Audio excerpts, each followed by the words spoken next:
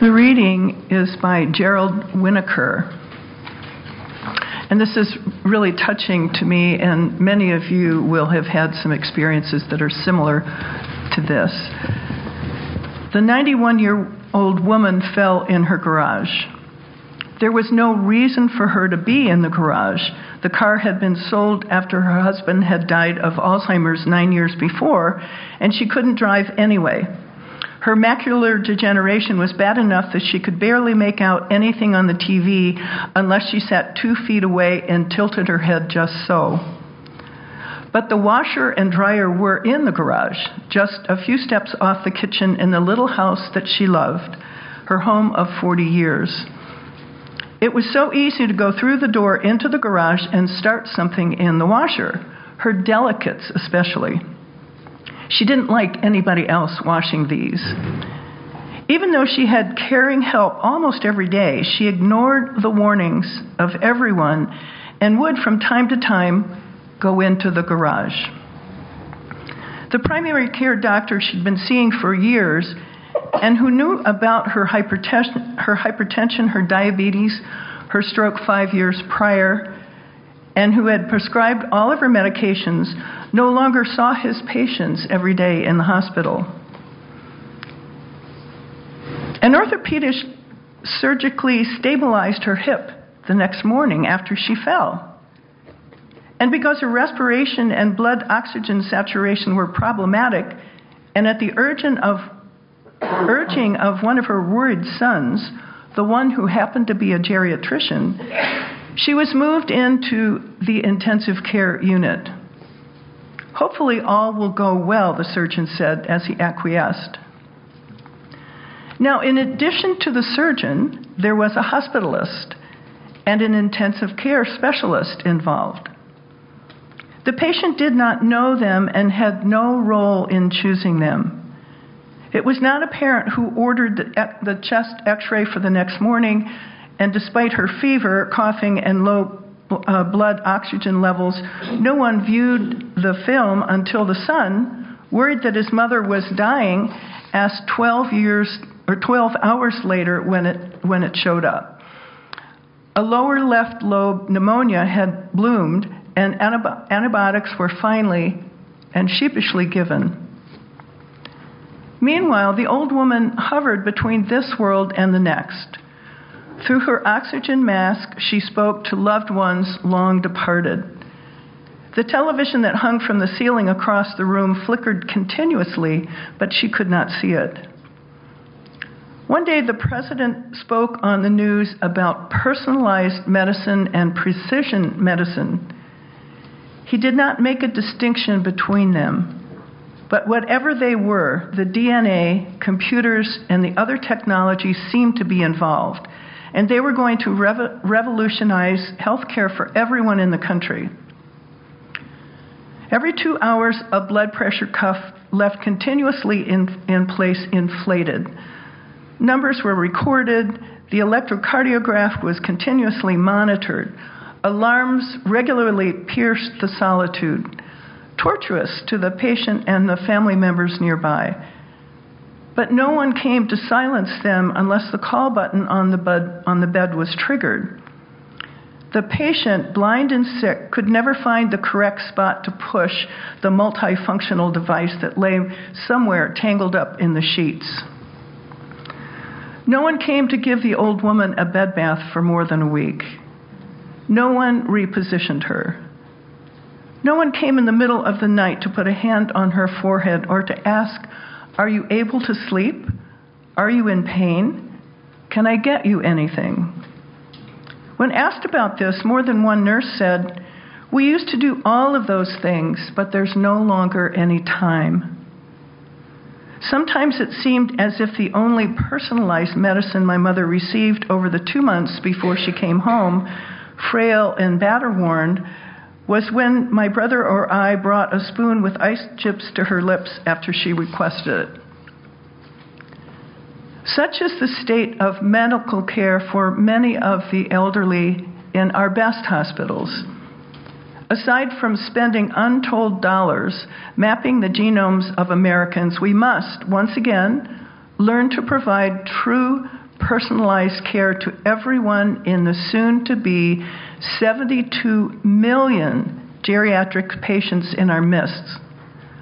While not scientifically precise, nurturing in caregivers the skilled application of compassion and empathy it takes to do this work well, in the end, will benefit us all.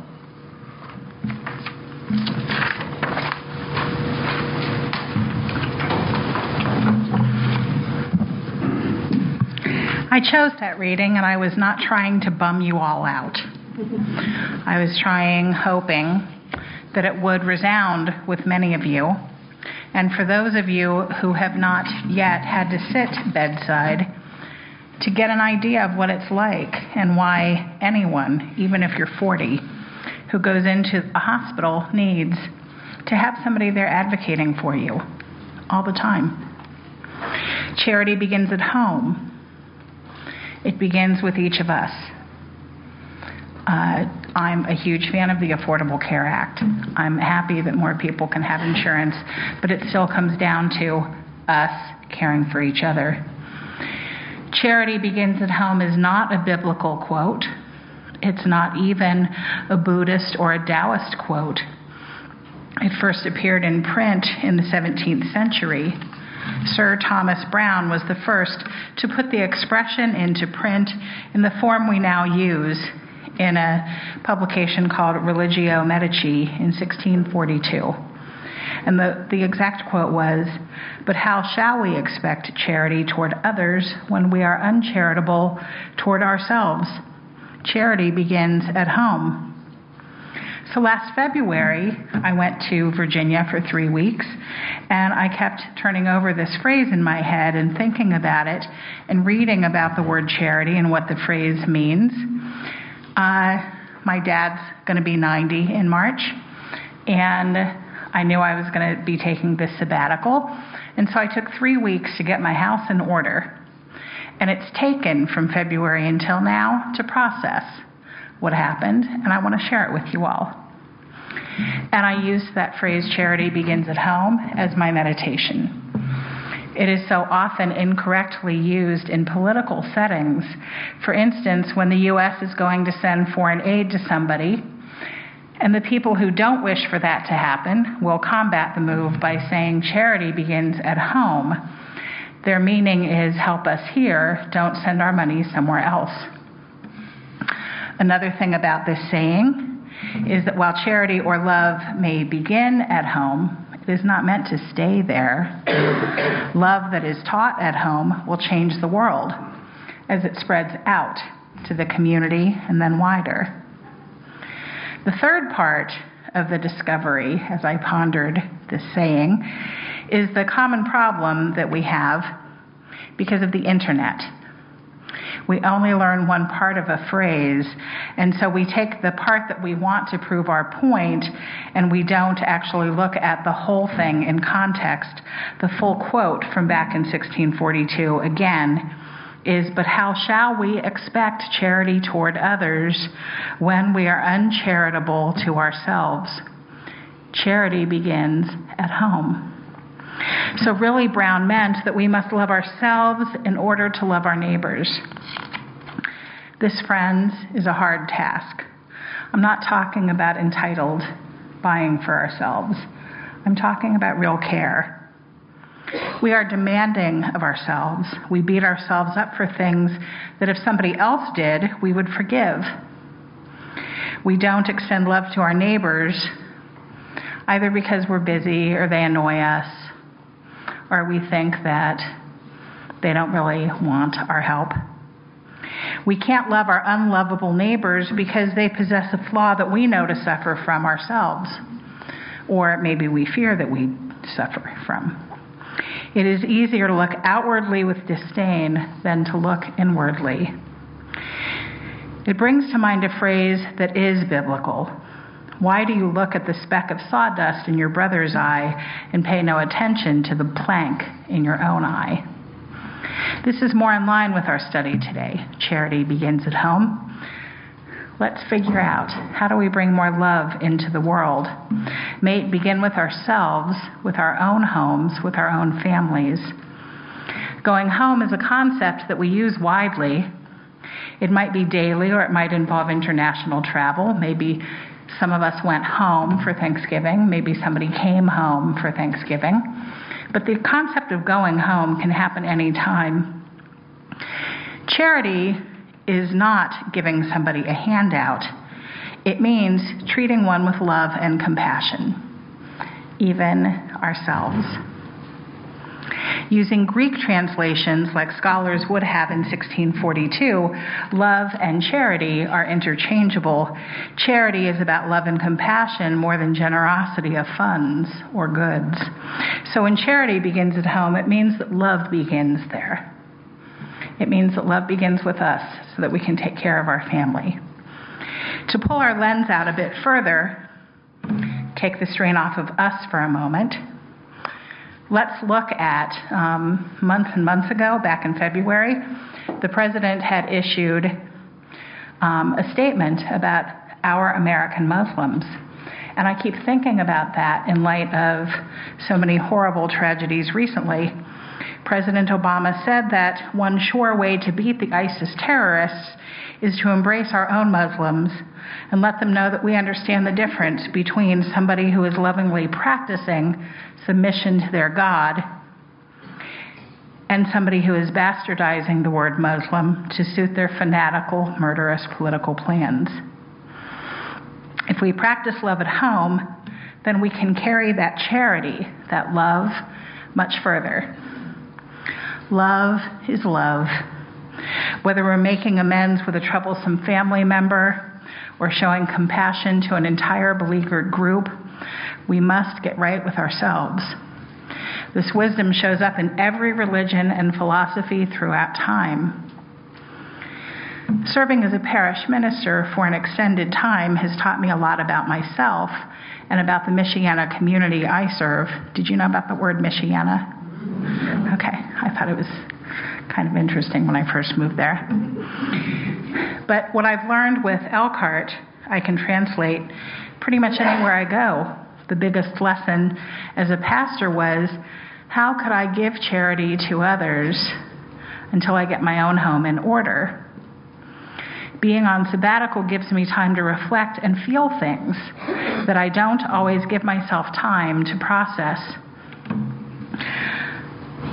My heart is heavy with the funerals that I have officiated over these last couple of years. We are a growing congregation. We do have young people and young families, but we're also burying our sages. The Elkhart congregation is only 50 years old, so we still have founders. Every celebration of life is a gift and an honor. It gives me pause to consider the sacredness of life and to honor the individual, to minister to the loved ones left behind. But I have to say it's changed from when I was at seminary and when I was first learning how to do celebrations of life 15 years ago. I'm happy that I've stayed put. I hope that you and your minister have a long relationship. But I've grown to know my people so well that now when somebody dies, it's more like I've lost a beloved uncle or a quirky aunt. I still honor their life. I minister to their loved ones. But now I feel that loss personally, too.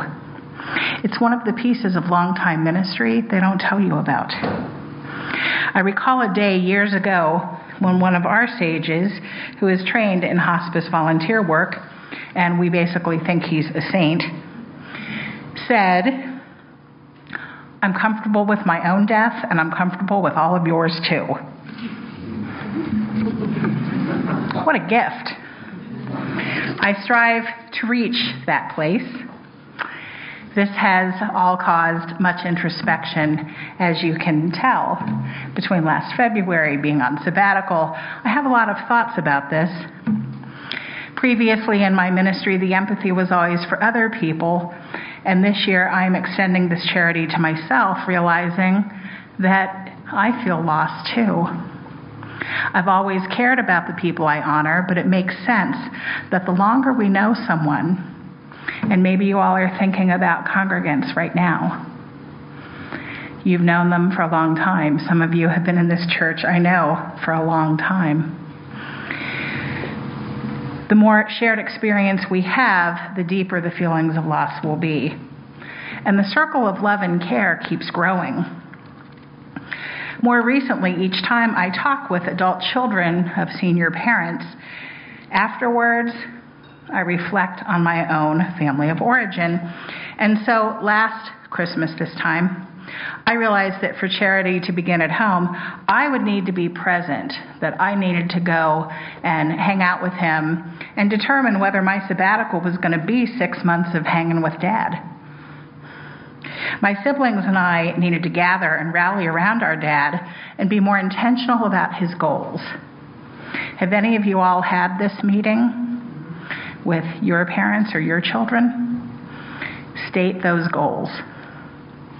He'll be 90 on March 20th, and he plans to continue aging in place, staying in his home and not in a facility. While he's mostly in good health, it's a concern that he's by himself. And he didn't have a plan in place, clearly communicated among us. There are 5 kids and 5 spouses, and this bothered me to think that unless we got on the same page right now, that we might have our first family meeting after he died. Basically, my question was, how can I extend love as a pastor to these other families until I understand what's happening in my own life? And so off to Virginia I went, and here's what I learned. It's about spreading love to the world. Charity begins at home with yourself before you can extend it. Caregivers can only give the time and effort possible with no feelings of guilt or remorse for time spent taking care of the caregiver. You know how you've been taking care of somebody every day and you go and get your nails done and that's the day you run into someone and they say, "Oh, I thought you were taking care of so-and-so." Or you finally take a break to go see a show somewhere and that's when you run into the sibling that hasn't been helping. You know, you all know what I'm talking about. An empty vessel gives no solace. We have to take care of ourselves. And if you live alone and you need help, even if it's just a daily phone call, love yourself. Love your church family enough to ask for help. People join faith communities to be in community. So, I know UU's all over, Virginia, Maine, Midwest, all over, and I know that we're strong, but we're also broken. And so if you have a thought in your mind, like, you know, maybe somebody should call me every day and make sure I woke up, state that. If you have somebody in the congregation that it worries you when you don't see them, make sure that you call them. It's not a really big deal. It doesn't have to be a terribly organized thing to take care of each other. Communication is key, and honesty is essential. Take on only what you're really willing to do so that resentment doesn't take root. Respect others who do the same. If you're willing to do a lot and someone else is not, respect what they are willing to do. Honor the real arrangements and stop wishing for what you can't have. Love yourself, be charitable with yourself, and especially when you are mired in caring for someone else. Well, the second point, because that was all just one point. The second point is about those who care for our seniors besides us. This is an area of social justice. Maybe some of you are CNAs. Do we have any in the house? Certified nursing assistant? Great. Or maybe you employ one. Does anyone have someone working for you or a loved one? I do. In the U.S., we don't have a good social infrastructure to support the sandwich generation. I'm in that generation. Are any of you? still caring for kids and caring for parents. We don't have a good social infrastructure. Not every family will be able to take in their elderly, and not every senior wants that arrangement. My dad doesn't want to leave Virginia. This means that seniors are more often than not going to live alone, or they're going to live in a senior facility. And so most of us will either know or be employed as direct care workers. The SCAN Foundation, Senior Care, which endeavors to help seniors age in place, that's a phrase I learned last year, aging in place. They help seniors age in place with dignity. They have great reading material. It's Senior Care Association Network, SCAN. According to their comprehensive 2011 study, they'll do another one in 2016, the people we pay to care for our loved ones are not always treated justly. In 1844, Charles Dickens said that charity begins at home and justice begins next door. As of this 2011 study, there are almost 3 million direct care workers in the U.S. who work with seniors. Do you think that these are like 20-year-olds? Do you think these are people who are in college earning extra money? What kind of care workers do you see? The median age is 42 years old. 89% are female. 53% are non-white. 43% live under the poverty level. And in 2011, before the Affordable Care Act, 900,000 had no health insurance for themselves. These non-familial caregivers deserve a living wage, and many of these positions, like CNA or home health aide, are often not paid just wages to care for those we cannot. Examining the hiring practices of healthcare agencies and questioning their employees is time-consuming. I spent 3 weeks at home because we had to interview somebody. The first one didn't work out. We had to find the second one. I wanted to be there for 2 or 3 visits before I left again. It takes time. It's not always comfortable. It must be done. First, it's not fair to pay people less than a living wage, so keep looking until a fair agency can be found. Second, human nature is human nature. I do believe that people are good. I am a universalist. I think we're all saved. I think we're all trying our best. But human nature is human nature.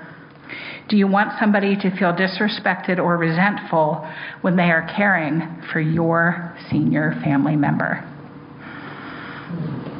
Charity begins at home. Justice begins next door. The third piece that I can share with you at this time is making sure that love does begin at home. Charity, which is loving compassion, can look like filling out paperwork. It can look like visiting during a meal. It could look like running an errand, or sitting for a quiet afternoon, or being that second pair of ears at a doctor's visit. Are you all in the practice of taking somebody with you to a doctor's visit? You should be. As you heard earlier, I'm not even 50 yet. I make sure I take someone with me that I got all the facts right, because I'm pretty busy and I could hear something wrong. In my case last February, practicing love and compassion meant watching YouTube polka videos over and over and over. What does love look like in your home? Is it filling out paperwork? Is it running and buying embarrassing things? Is it going to the doctor's office? What does it look like? What does it look like in the home of someone you love? As we welcome in refugees, what is that going to look like? Don't waste a lot of time looking for sawdust in the eyes of others, thinking about how neglectful some people are, when the plank in our own eye keeps us from giving time and care to our own. If you miss seeing somebody, don't assume for them that they're too busy. How many of us have heard, and you don't have to raise your hands because I know it's all of us, I don't want to call them because I know they're really busy and I don't want to ask them to come over for dinner because it'll just be a strain on them. Right? Ask them anyway. Give them the respect of choosing to say yes or no. My parting hope and wish is this. Let there be love and compassion in your life that starts with you, extends to those in your home, in your family, and then bubbles over into the world. Just as I pulled that lens back and I thought about these senior caregivers as well as my own senior, as I pulled the lens back and let myself feel neglectful, as I pulled the lens back and looked at the whole picture, I thought about all of these things to come to you the Sunday after Thanksgiving, when we're in a refugee crisis, when we're in a senior care crisis, when everything seems like crisis. And I wanted to say to you that the love and the careful cultivation of charity will be our salvation. Love is a renewable resource. It can be found and grown and reproduced everywhere. It's the strongest force in the world. It always has been. It always will be. Love begins inside us. It spills out, and it pours into the world. So may it always be.